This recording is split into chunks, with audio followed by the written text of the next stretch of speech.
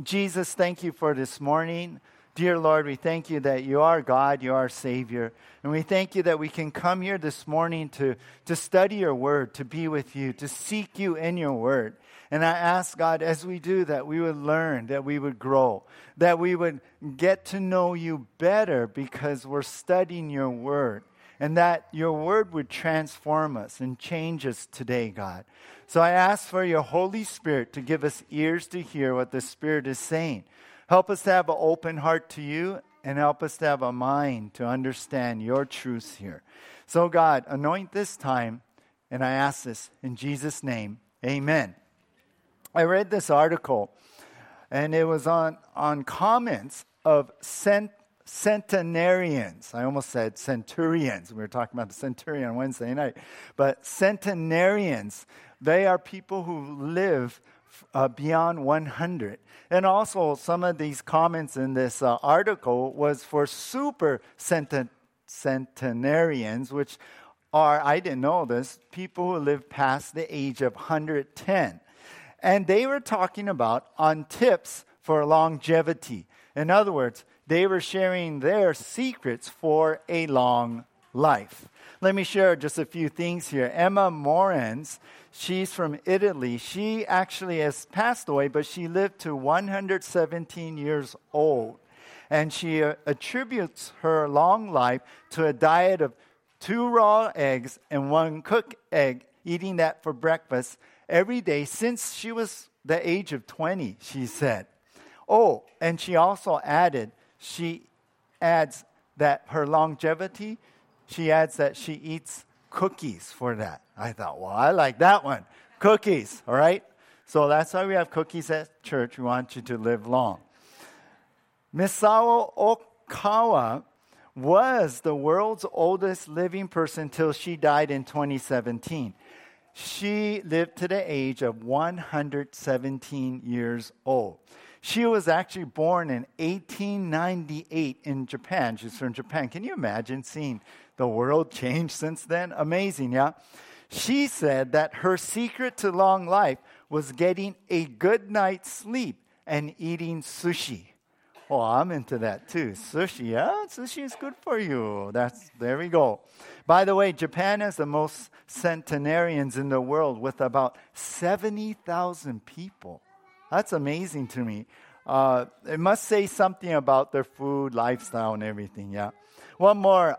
Geraldine Talley from Michigan lived to 116 years old. Now, she said the secret to her long life was her faith in God. She regularly went to church at her Baptist church. And she added to that is eating pork, which includes pig's feet and pig ears. Well, there you go. Start gnawing on those ears right away, yeah, if you want to live long. Well, eating right for living a long life, it's one thing. It's good for us, right? But you know what? Living a right life and living the godly life, living the life that God has set for believers, you know what? That's really what's most important.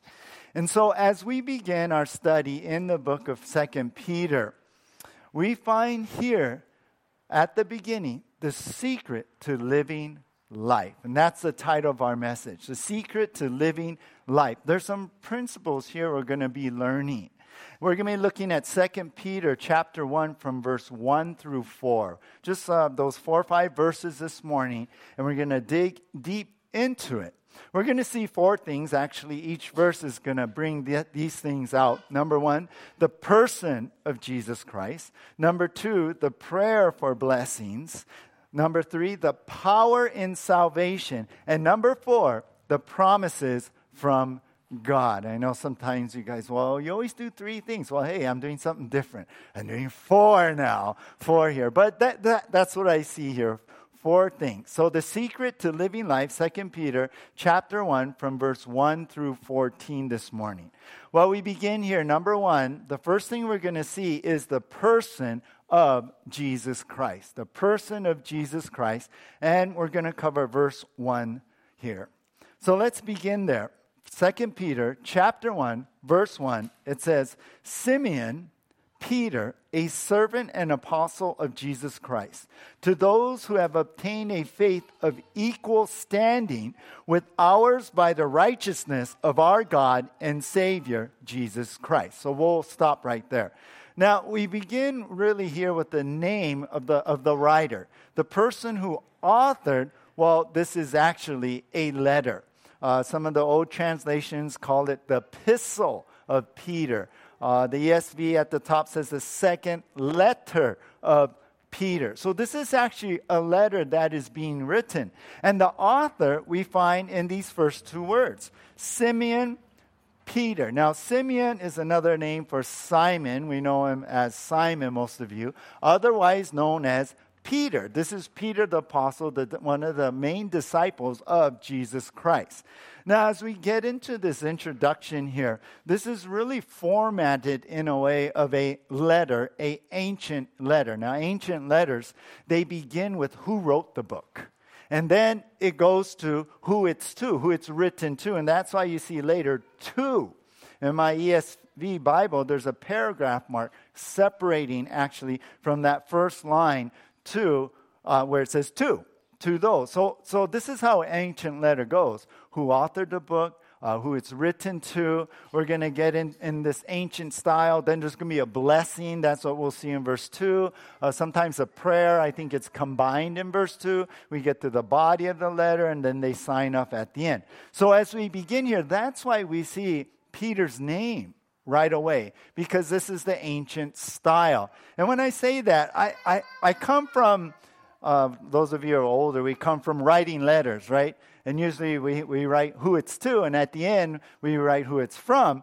But in our day and age, we're kind of used to it with text messages and email. We see who it's from, right? You get a text message, you go, well, who's giving me this? Well, right away, it tells you who it's from. Well, that's what this letter is like in that way. So what I was thinking about when I first read this was we see that it's written by Simeon or Simon Peter. Now, why both names? In 1 Peter, he only really gave one name. But here, we have both names. Why both names? Well, I believe Peter's just putting out there that to remind the readers that, he's an apostle. He's one of Jesus' closest disciples. Everyone knows him for that.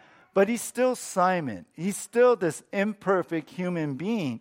And it's a humble way for him to just kind of present himself.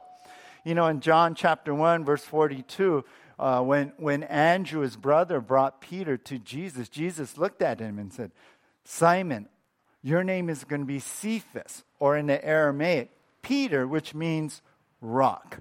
Now, I always talk about how the other disciples must have laughed. What, Peter? The rock? Oh, he's the most unstable, emotional, unpredictable person we know. And you're calling him the rock? But you know what? Jesus could foresee his potential.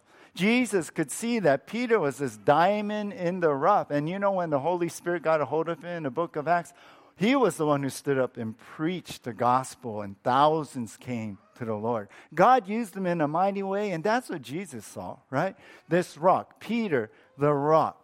But Peter, he's approaching this letter, coming into this letter with this humbleness. You know what? I'm not perfect, he's saying. I still have my moments. And what we're going to see is he really ends up pointing to Jesus Christ, the person of Jesus Christ. So here's Peter, who we know, Simon Peter or Peter. And it says here, he describes himself now as a servant and apostle of Jesus Christ. Now, I like that because he put servant. That word is doulos in the Greek. It means slave. It means not a hired hand, but that he's owned by his master, a slave owned by his master. And I think Peter's like, you know what? My life, it's all about serving God, serving my master. I've given my life over to him. And in the Old Testament, the slaves who really wanted to stay with their master, and even in the year of Jubilee, they were free. They would stand by the doorpost, and an awl would punch through their ear like they get their ears pierced, and that would be a symbol of them dedicating their life to their master. And this is Peter. He's that doulos. He's that slave. And he's saying, look, my life is all about serving God. And then he says, an apostle of Jesus Christ. Apostle means sent out one. That's what it literally means. And Peter has been officially called by Jesus to be his messenger. That's what basically the apostle is. They've been officially called to preach the word, to bring the word. And the apostles, many of them were the ones who give us the scriptures that we have in our hand today. So here's Peter. He's giving us two, to me, it's like Simon and Peter. And now it's like, servant and apostle. And I think the two descriptions of himself tell us something about Peter, that he is a servant, that he is an apostle. But I think the order of it, that's what I see. The order says much about Peter. First, he's a Christian servant for Jesus. And secondly, then he's called to preach for Jesus. He's a messenger of Jesus. I was thinking about, I stand here before you, as a Christian first. I do. I stand here as a believer in Christ. And then I'm a pastor second, as I'm called to teach you the Word of God. See, that's my calling. But first of all, I am a servant of God. Let me tell you, if God didn't call me to teach the Word, I would still be here serving God in some way or another. That's who I am. That's what I want to do. And when I'm not doing pastor things, I'm trying to serve God in other areas too. And that's what we should be. First and foremost is that we're a servant. It's not like, we're going to be, taking the steps to success, and I'm going to reach this place in ministry where I can be this. No, I may have been called and gone through that training and steps, but I'm still a servant of God.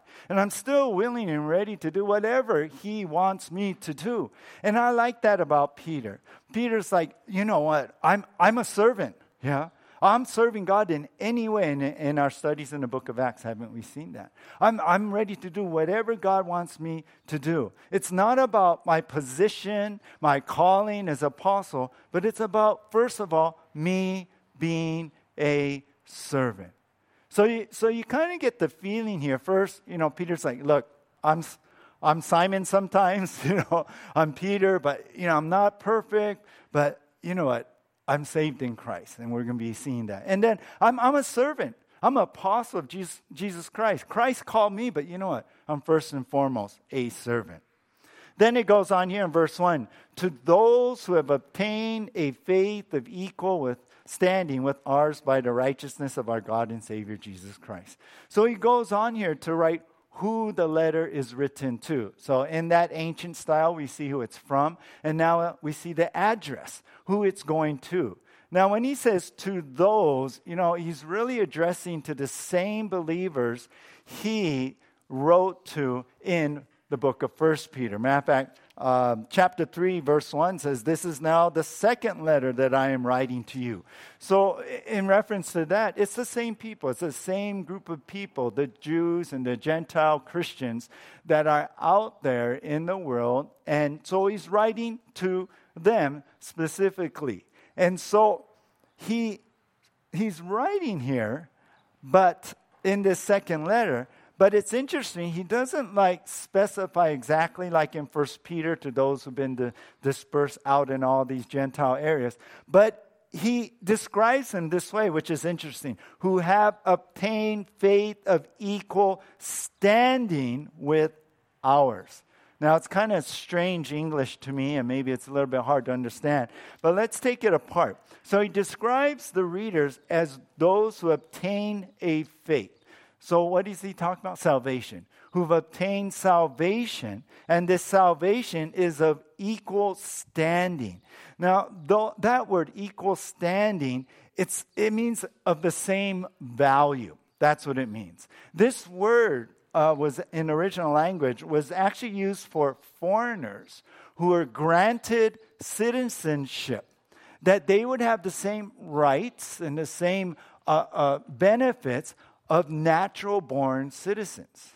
So that's the idea here in Peter writing it. So, in other words, whether you're a Jew or a Gentile that have come to Jesus Christ, we have all been saved in the same way. And I like that. I like that. So he's saying, look, he's joining in here. He's not talking up here as like this apostle way up here. He's like, you know what? You and I, we've been saved the same way. We've come to this salvation and knowing God all in the same way, whether you're Jew or Gentiles. And we've been seeing in the book of Acts, if you can make it on Wednesday, how amazing it is, where we just went through this transition where actually the apostles are reaching out. Peter reached out to a Gentile. And for 7 years, the Jewish Christians, they were set in that, well, this is a Jewish church, but God wants it to be a Jewish Gentile church. So here's Peter even talking in this way that, you know what, this is to all of you guys, whether Jew or Gentile, we've obtained the same salvation. We're in the same way. We're at equal standing. We have the same citizenship and the same rights now.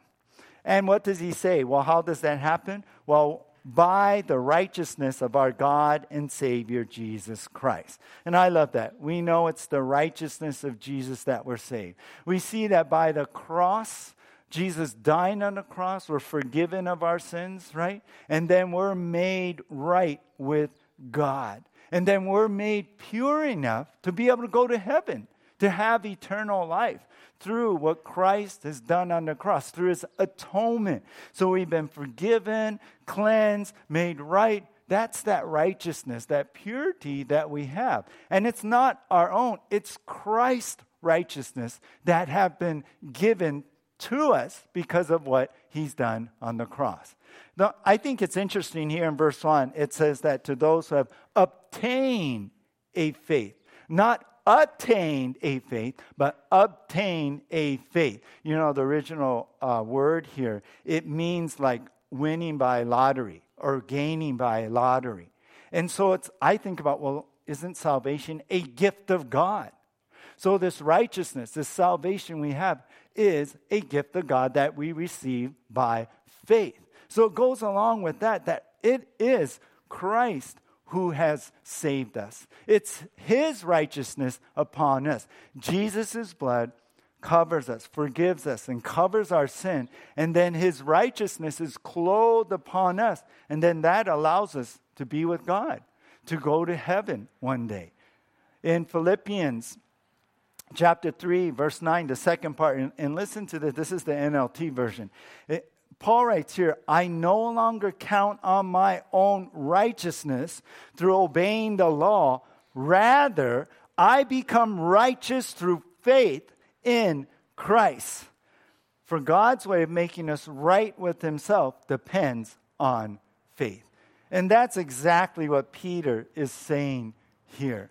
That, you know, we've obtained this salvation, not because I'm a Jew, or not and you didn't because you're a Gentile, but we obtained it. We received it. It's a gift. All through Jesus Christ. All through this person, the person of Jesus Christ. But before we go on, this last part of verse 1 is amazing to me. It says, with ours by the righteousness of, and then Peter writes, our God and Savior, Jesus Christ. And I want you to know that God and Savior are connected there. In other words, Peter's writing and saying, you know what? Jesus is God and Savior. You know what he's saying? Jesus is God, Jesus is Savior, Jesus is God. In the original language, that's what's happening here in what we're seeing. Here, Peter takes the Old Testament name of God, for God, and applies it to Jesus. Did you know in Isaiah 43:3 says, I am the Lord, your God, the Holy One of Israel, your Savior, capital S, your Savior. So that may open your mind up to understand, oh, whoa. When we see in the New Testament the Savior, when we see Peter talking about in the book of Acts, witnessing and giving the message of the Savior, he, in his Old Testament mind, is alluding to the Old Testament name for God, Savior. And so he puts it really up front here. You know what? We're saved by the righteousness of God and Savior, Jesus Christ. So here's Peter. Throughout this verse, Peter points to the person of Jesus Christ. Can you see that? He says, I'm still Simon. It's not about me being this big apostle guy or being Peter the rock. Yeah, I'm still this servant. It's not what my ministry is, or I'm the head apostle kind of thing. I'm one of the head guys there of the church. No, it's about Jesus Christ. It's about Jesus who saved us. It's by his righteousness. Jesus called me to be apostle, not me. Jesus just did that. It's all about Jesus Christ. So Peter points to the person of Jesus Christ in all of this, in salvation, in his life with God. You know, I was thinking about the hymn. The hymn is called On Christ the Solid Rock I Stand. But the first stanza, and we sing this in another song, goes like this. My hope is built on nothing less than Jesus' blood and righteousness. I dare not trust the sweetest frame, but wholly lean on Jesus' name. That's what it's about, isn't it? Peter's like, I may be apostle, but you know what? I come to you in the name of Jesus. I point to Jesus. God, the Lord, the Savior. He's the one who saves. And it's like he's just pointing and pushing everyone's eyes to Jesus. Not me. It's Jesus Christ. Because Jesus is all we need. Nothing else. Nothing more. Nothing less. That's Jesus Christ. So, as we begin here, you know what? The secret to living life here on this earth, as we as believers are still here, we're not in heaven yet, you know what? It's the person of Jesus Christ. It's him. That's our focus. That's our priority. That's who we look to in our salvation and in who we are. Well, the secret to living life, the person of Jesus. Now let's go to number 2, the prayer for blessing. The prayer for blessing. Verse 2, it reads, may grace and peace be multiplied to you in the knowledge of God and of Jesus our Lord. So now we come, as the ancient letter has given who it's from, who it's to. What's usually in this ancient letter is a blessing and then a prayer. You'll see that in many of the Apostle Paul's writings, the letters in the New Testament. Here, I think Peter just combines it all, you know, and he's putting it all together. And I see this prayer for blessing, a blessing and a prayer here. And so the first thing he prays for is, may grace basically be multiplied to you.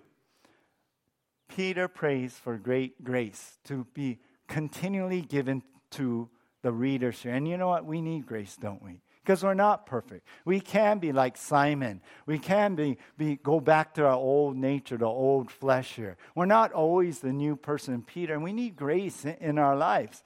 So first is grace, which is undeserved blessing. Say you get pulled over for speeding down the highway. You know what justice would be?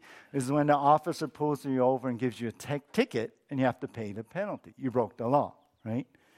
Well, mercy would be the officer lets you go with just the warning. Okay, I'll let you go. I won't give you a ticket. You did wrong, but I'm not going to hold you to it. That's mercy. That's mercy. Grace is if the officer pulls you over for speeding and then he says, you know what? I'm going to give you a ticket, but I'm going to give you a ticket to the Lauren Daigle concert coming up. That's grace. It's in my mind because years ago, someone actually graciously gave us tickets in Oahu, and it was an awesome concert. But it was a great show. But anyway, yeah, grace here, right, is what we need. We need that undeserved blessing. And so I think this is the best prayer we can have to God. God, give me grace, daily grace. And you know what? And also, God, help me to give much grace, multiplied grace out, because we all need it. Well, then he says, may grace and peace be multiplied to you. Now we understand with peace that there's really 2 types of peace. The peace with God and the peace of God. Peace with God, the New Testament talks about, is having peace with God. In other words, we're not enemies of God anymore. Because of Christ, we're not at enmity, which is the what is said in Romans, that we're not against God. We're not, fighting because in our sin against God. No, we have peace with God because of Jesus Christ and his blood and his righteousness. And then the peace of God is that peace that enters in us to give us peace through those times of trial, peace in the middle of the storm, that type of peace in the presence of God, just having peace, as you go through life. And so you can't have the peace of God until you have peace with God. So you got to get peace with God to have the peace of God. So I think both is here. So may grace and the peace with God and peace of God be multiplied to you. May you have that abundant peace upon you. Now, he then says something here in the knowledge, in verse 2, of God and of our Jesus our Lord. So how does grace and peace, how are they multiplied in your life? Well, we see it here in, or you could translate it through, the knowledge of God and of Jesus our Lord. So he's saying through the knowledge, through knowing God, through knowing Jesus. He's kind of just wrapping everything together. God the Father and Jesus his Son through knowing. Now the word knowledge here, the key word, this is the key word, because the word knowledge here, it means to know thoroughly. It's not just know about, right? Because James says even the demons believe. They know God. They know Jesus is the Son of God. They know, but they don't believe. This is more about knowing, know thoroughly. And it really speaks about knowing by a close experience. And so Peter's talking about fully embracing the truth of Jesus and then experiencing, like fully embracing, believing Jesus, and then experiencing a relationship with God. That's the knowledge he's talking about there. It's just not like, well, I know the President of the United States. I know who he is. But do you know him? Do you have a relationship? He's talking about having a relationship because through embracing by faith the truth of Jesus, you've come to a place because of his righteousness, his forgiveness. Now we can have this relationship. And now as we fully embrace Jesus, we can know by experience, a relationship with God. So how do we get this grace and peace? Where's the channel where it flows through? Well, it's through the knowledge, knowing by experience God and the Father and Jesus Christ. Listen to how important it is. Listen to what J.I. Packer said in his book called Knowing God. He said, what were we made for? To know God. What aim should we set ourselves in life? To know God. What is the best thing in life? Bringing more joy, delight, and contentment than anything else? The knowledge of God. That's what it is, you guys. The knowledge of God. This is what Peter is saying. This is what we're heading into, even in this whole book. It's knowing God.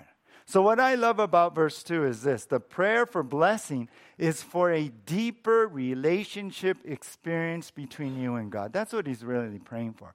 Have that grace. Have that peace. The prayer for blessing is for a deeper relationship experience between you and God.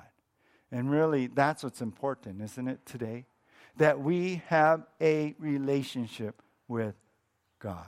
That we're cultivating that relationship with God. My marriage is not a ritual. I mean, our marriages, right? Or those of you who are married, we don't just go through motions. We don't just have a ritual. Well, I'm going to sit with my wife for about an hour and 45 minutes every day, and I'll be okay, right? Or it's not, well, I show up for dinner once a week. No, we build a relationship. It's not just, well, I give her money for groceries and then that's it. You don't do certain things like in a ritualistic way and then you think that you're a good husband. No, it's not that at all. No, we spend as much time as we can together. We talk story together. We give everything of ourselves to one another, and we build a relationship together. And you know, it's the same with God. It's the same with the Lord. It's a relationship, not some ritual, not just, well, I put my time in. Yeah, I punched the clock. Yeah, in and out. Is that what you're doing? Or are you cultivating your relationship with God? Are you really, like I do with my wife, falling in love with her more and more? Is that what you do with the Lord?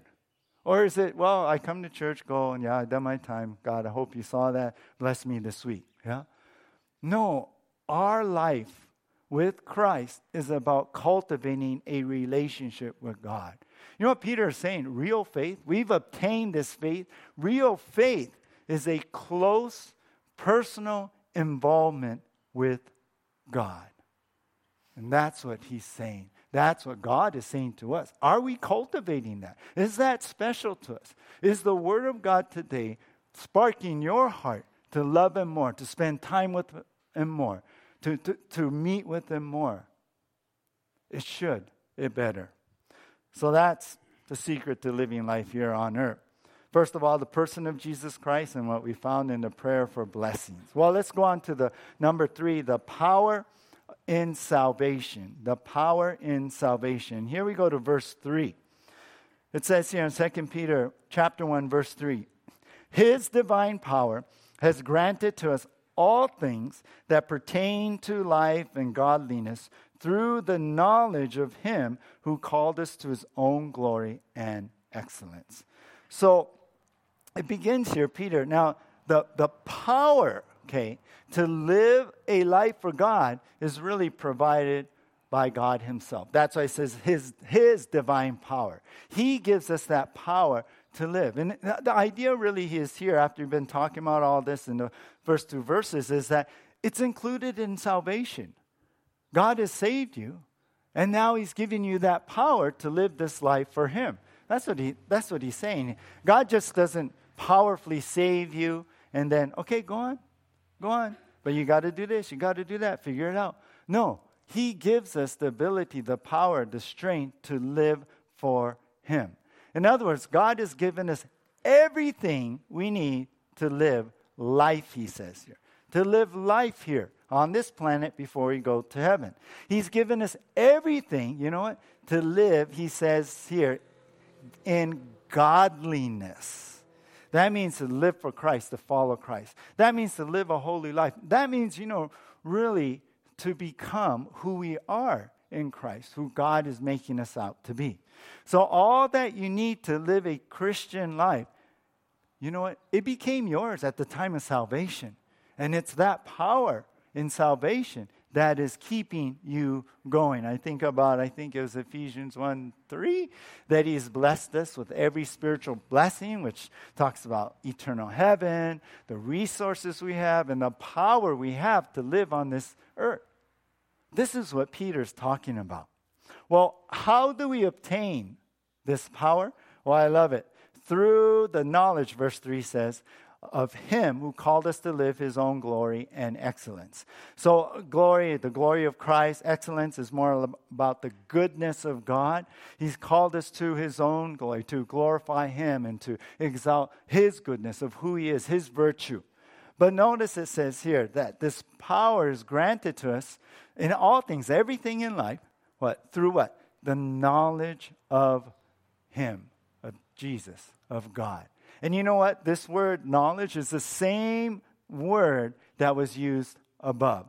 So it's to know God by that close experience and that personal involvement. That's what it's talking about here. It's that same thing, getting to know God. And let me tell you, you know what the best way to know God intimately is by getting to know the Word of God. And that's why we're here today. That's why we study the Word, so you can get to know God, that you can hear God from the pages of your Bible, that you can grow close to Him and learn to love Him and grow in your walk with Him. So the better you know your Bible, the better you know God. And I'll tell you what, the better you stay true to God. Understand, the book of 2 Peter is really the last writings we have of Peter. It was written around 67, 68 AD. But shortly after he wrote this, he was martyred by Nero. He was put to death. So we hold in our hands like this last words, and we should put our attention upon it. As we study this book, come every week. Get into this book. Hear what this apostle, Simon, is saying to us. What are his last words? What's his dying wish for us? He knows. He's in prison right now writing this. He knows the end is near. So he's giving us, he's giving the church, he's giving believers what's so important on his mind. And also understand as we get into this book that false teachers were infiltrating the church. They're coming in and they're bringing in false doctrine. They're distracting believers from what really matters in life. And so Peter's writing here, look, you guys, hold true to God. Get to know him through the Word of God. Don't stray off of what it really means to live for God. Which brings us to our theme. What's the overarching theme of the book of 2 Peter? And it's this: know the Word and grow in God. Know the Word and grow in God. Grow in your own spiritual maturity. Grow closer to Jesus. Know the Word and grow in God. Or you know what? Shorter is know and grow. Know and grow, you guys. Know the Word. Know God and grow in God. Grow in your life in Christ. Become stable in your life. And the key verse is right here. His divine power is granted for us all things. To what? To grow, and it's through that knowledge of Christ. And we're going to get more into this growth part in the next section next week. So the power in salvation, understand, is the same power that will keep you to know God and grow in God. Understand that today. The power in salvation, that's the power working in your life. I mean, some of us have great testimonies, don't you? How God freed you from your addictions. How God freed you from sin. How God did amazing things. Some of you, who was I talking to the other day? Was immediately freed, from that old life. We have powerful testimonies, some of us, from our life before. And God did that. That's His power to save. We're different people, aren't we, today, than what we were before. I mean, we just sang in Keiki Church. I do Keiki Church on the first Sunday of the month, and we sang, He's mighty to save. And, the chorus is, He's my Savior. He can move the mountains. And sometimes the biggest mountain is me to move. The biggest mountain that's in the way for me to live is me. But Christ has done that.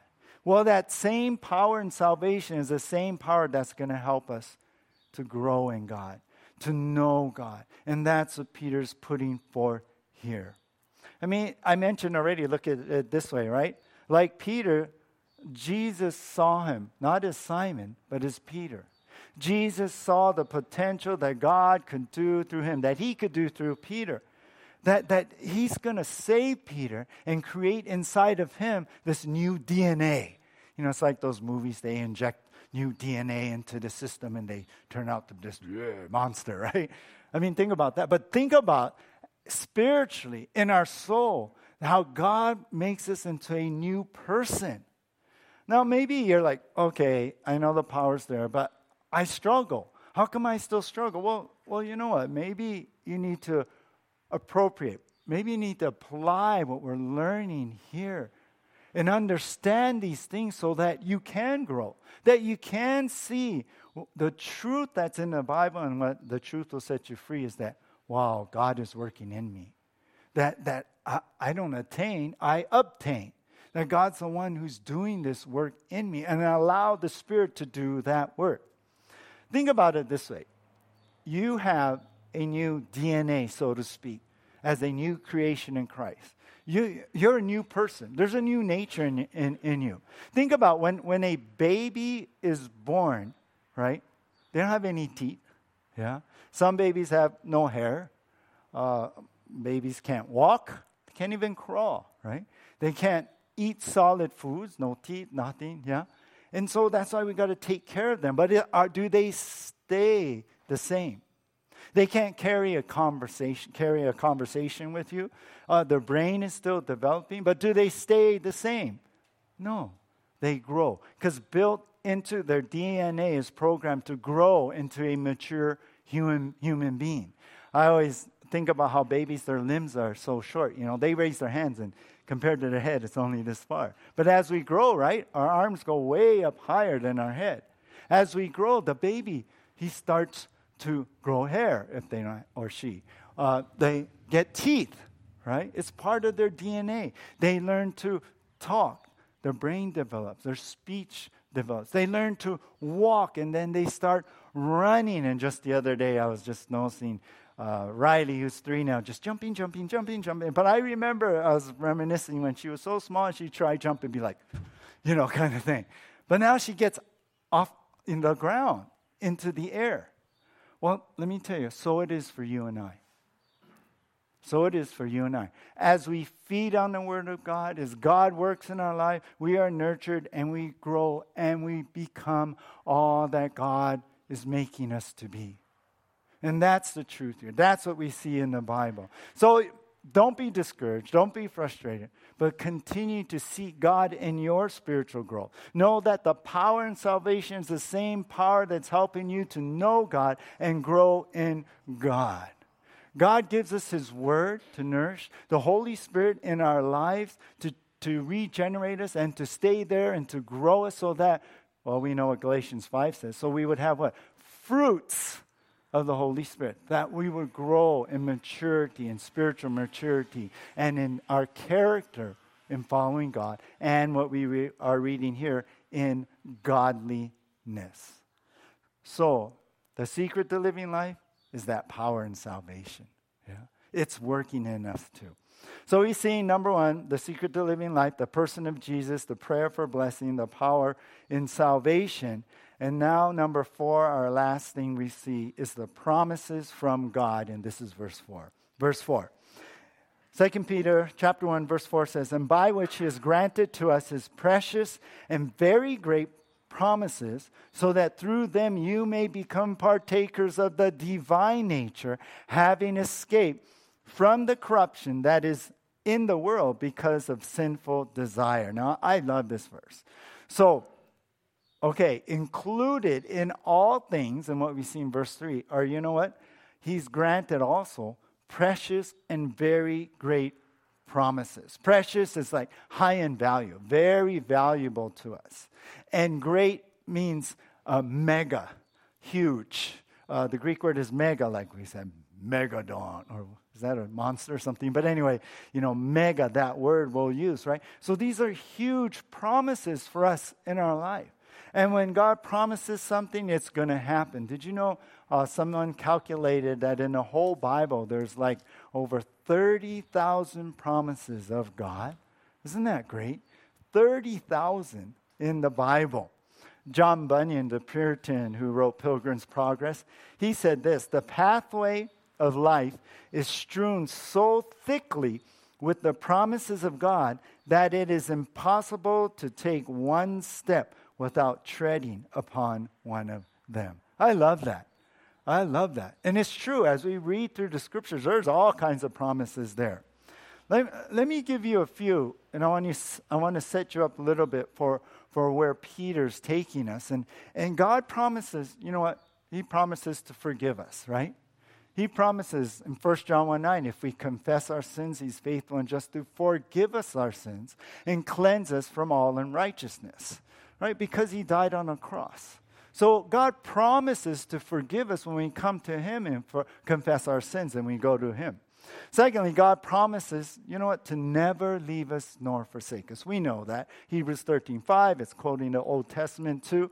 It means that, God is always there for us. His presence is always there. His protection is there. His provision is there. He's there for us. He's never going to leave us. He's always going to be there for us.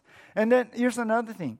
God promises to have a place for you in heaven. If you're in Christ, He has a place for you, right? John 14, 2? I go to prepare a place for you, right? In my Father's house are many mansions, many rooms. So those are promises of God about our salvation. And let me give you one more, Philippians 1:6. You know that verse? It says that He who begun that good work in you, right, is faithful to complete it, to bring it to completion. In other words, the work that He starts in you, this new creation, making us into followers of Christ, into the image of Christ, Romans 8, He's going to complete that work all the way when we reach to heaven. That'll be the completion. So He's not going to drop the ball on you. He's not going to oops, I forgot about that part of your life.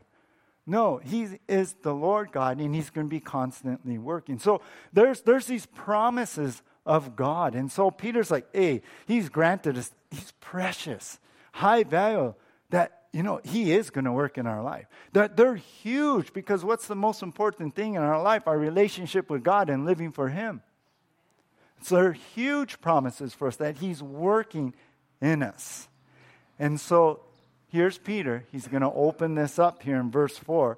He says, so that through them, through the promises, you may become partakers of the divine nature, because you have escaped from the corruption that is in the world because of sinful desire. Now, in salvation, when Christ died on the cross, rose again from the dead, He defeated sin. He defeated the devil. And when we come to Christ, so we are no longer in bondage to our sinful desires. So we have escaped, so to speak. We've been freed from the corruption that's in the world, which is corrupted with all this sinful desire, right? Sinful flesh out there. Well, we've been rescued from that. We escaped from living that kind of life. And now we are partakers. We have become partakers of the divine nature. What does that mean? Well, it doesn't mean that we're going to become a God. That's not what it's talking about. Sorry, Mormons, that's not biblical. We are not becoming gods ourselves. No, it really is talking about that we're connected now with the life of God through what? A new nature that we have. We have the Holy Spirit living in us, right? That's what the Bible tells us. When we come to Christ, we're forgiven. Christ's righteousness is upon us. And the thing that blows my mind is God actually lives within us. The life of God in the soul of a man. Spurgeon had a book on that. That's amazing. What? God inside me? Me? Well, it's because of Jesus Christ that it's possible for the Holy Spirit to be inside of us. So with the Holy Spirit in us, empowering us, changing us, bringing out fruit, we're partaking in this work of God, becoming more like Christ. We're partaking in that divine nature. And so partaking in the divine nature means we're connected, right? We've given a new nature. So our new nature is connected to God's nature. So we're partaking, we're fellowshipping, we're connected in that way. So Peter's saying, here's the idea. We are no longer part of the world's desire, going after sin and things. The way the world runs, we know that. We came from that, right? But our new nature now, this nature that's connected to God, we naturally, I'll use that word, we naturally live for God now. That's what's natural for us now. 1 John 3:9 says this, no one born of God makes a practice of sinning, for God's seed, or that life, abides in him. And he cannot keep on sinning because he has been what? Born of God. So when we're born of God, when we come to Christ, it's because we're a new creation. We're a new person. And now we have this new nature, and God's in us. And so we cannot go on practicing sin and living for our sinful fleshly desire because we're not that anymore. That's not what is natural to us anymore. So we don't make a practice of it. Yeah, we're not perfect. Yeah, we're going to sin. Christ's blood covers that. But you know what? That's not who God has made us to be and is making us to be. So, the promises from God will keep you on the path of who you are in Jesus and your future destiny. God promises to forgive us, right? His forgiveness is there. So we can keep going on. We can get up when we fail Him. God promises, I'm never going to leave you or forsake you. You're mine now. You're my child now, right? He promises that we have a destiny in heaven for us, a place. And He promises to get us there.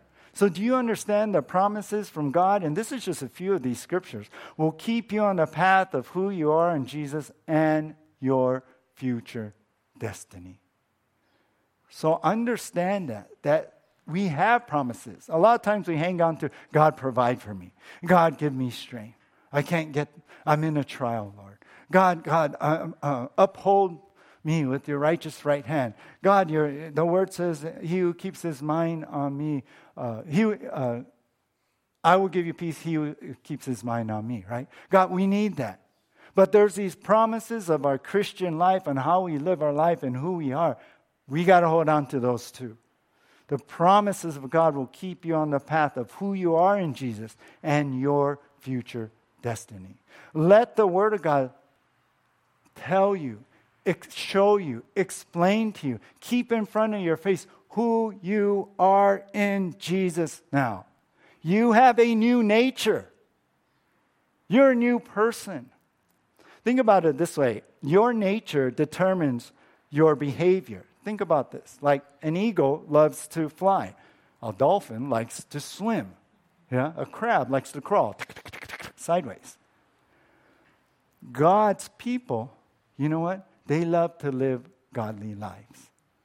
That's our behavior. We love to obey God. That's in us. It's in our DNA. That's our nature. Your nature determines your environment. Fish, if you're a fish, right? You like the water. If you're a squirrel, you live in trees. If you're a centipede, you live in my house. But, you know, right? I mean, your nature, right, determines your environment. Well, Christians, we thrive in church.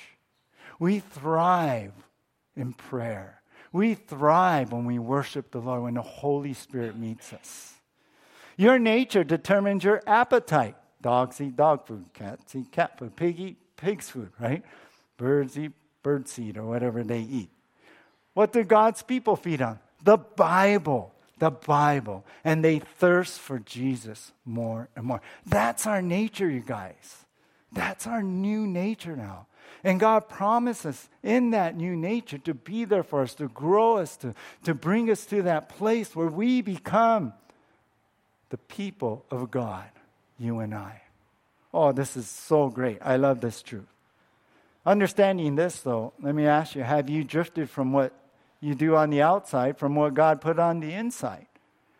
Could it be that's why there's a struggle, there's no peace? Could it be that that's what's going on?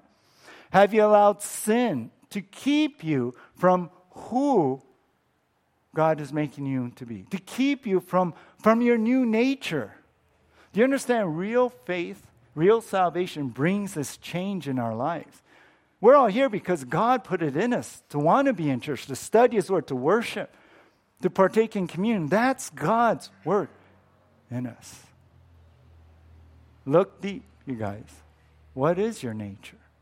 I'll close with this. The scorpion convinced a turtle to carry him across the pond.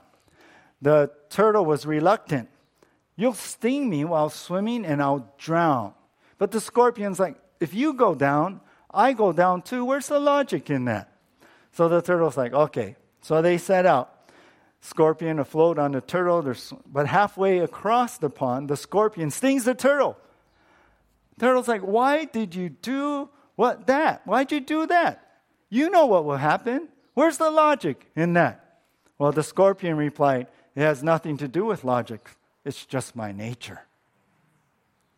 What is your nature? What do you default to? Consider where you are at with the Lord. Does it make sense that if you say you're in Jesus and you have a new nature, that you continue to practice sin? It doesn't make sense. We should be struggling inside that we're in that place. But you know what? Let me tell you. God wants to deliver you from those habits. God wants to deliver you and bring you out of that. Come to Christ.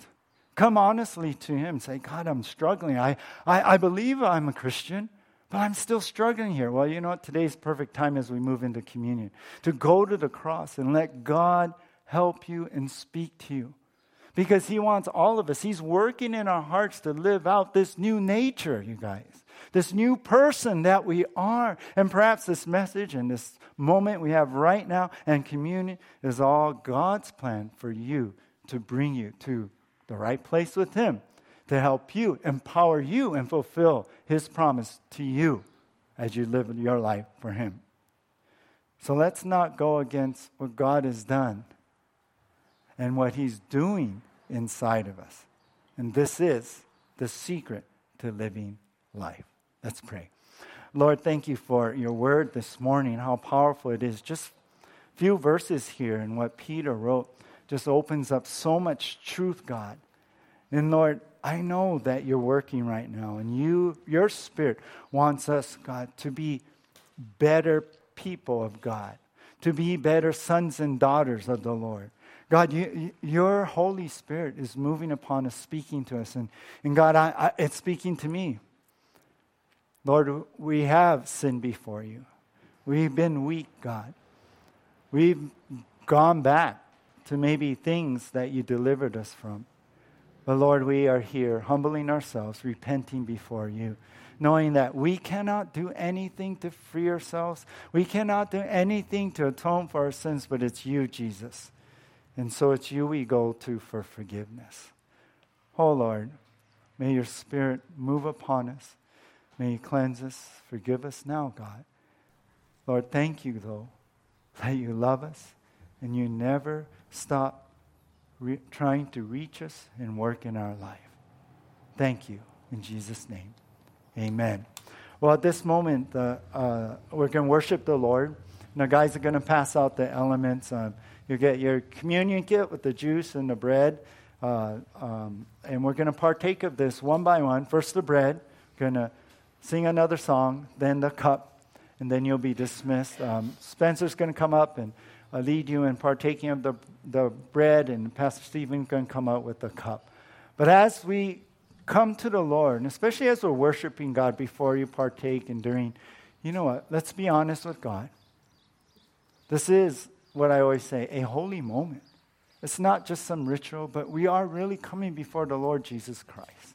We're really grateful to Him and what He's done on the cross. We're really remembering His sacrifice of blood. He gave His life for us. And we don't want to do this flippantly or just, whatever, ritually.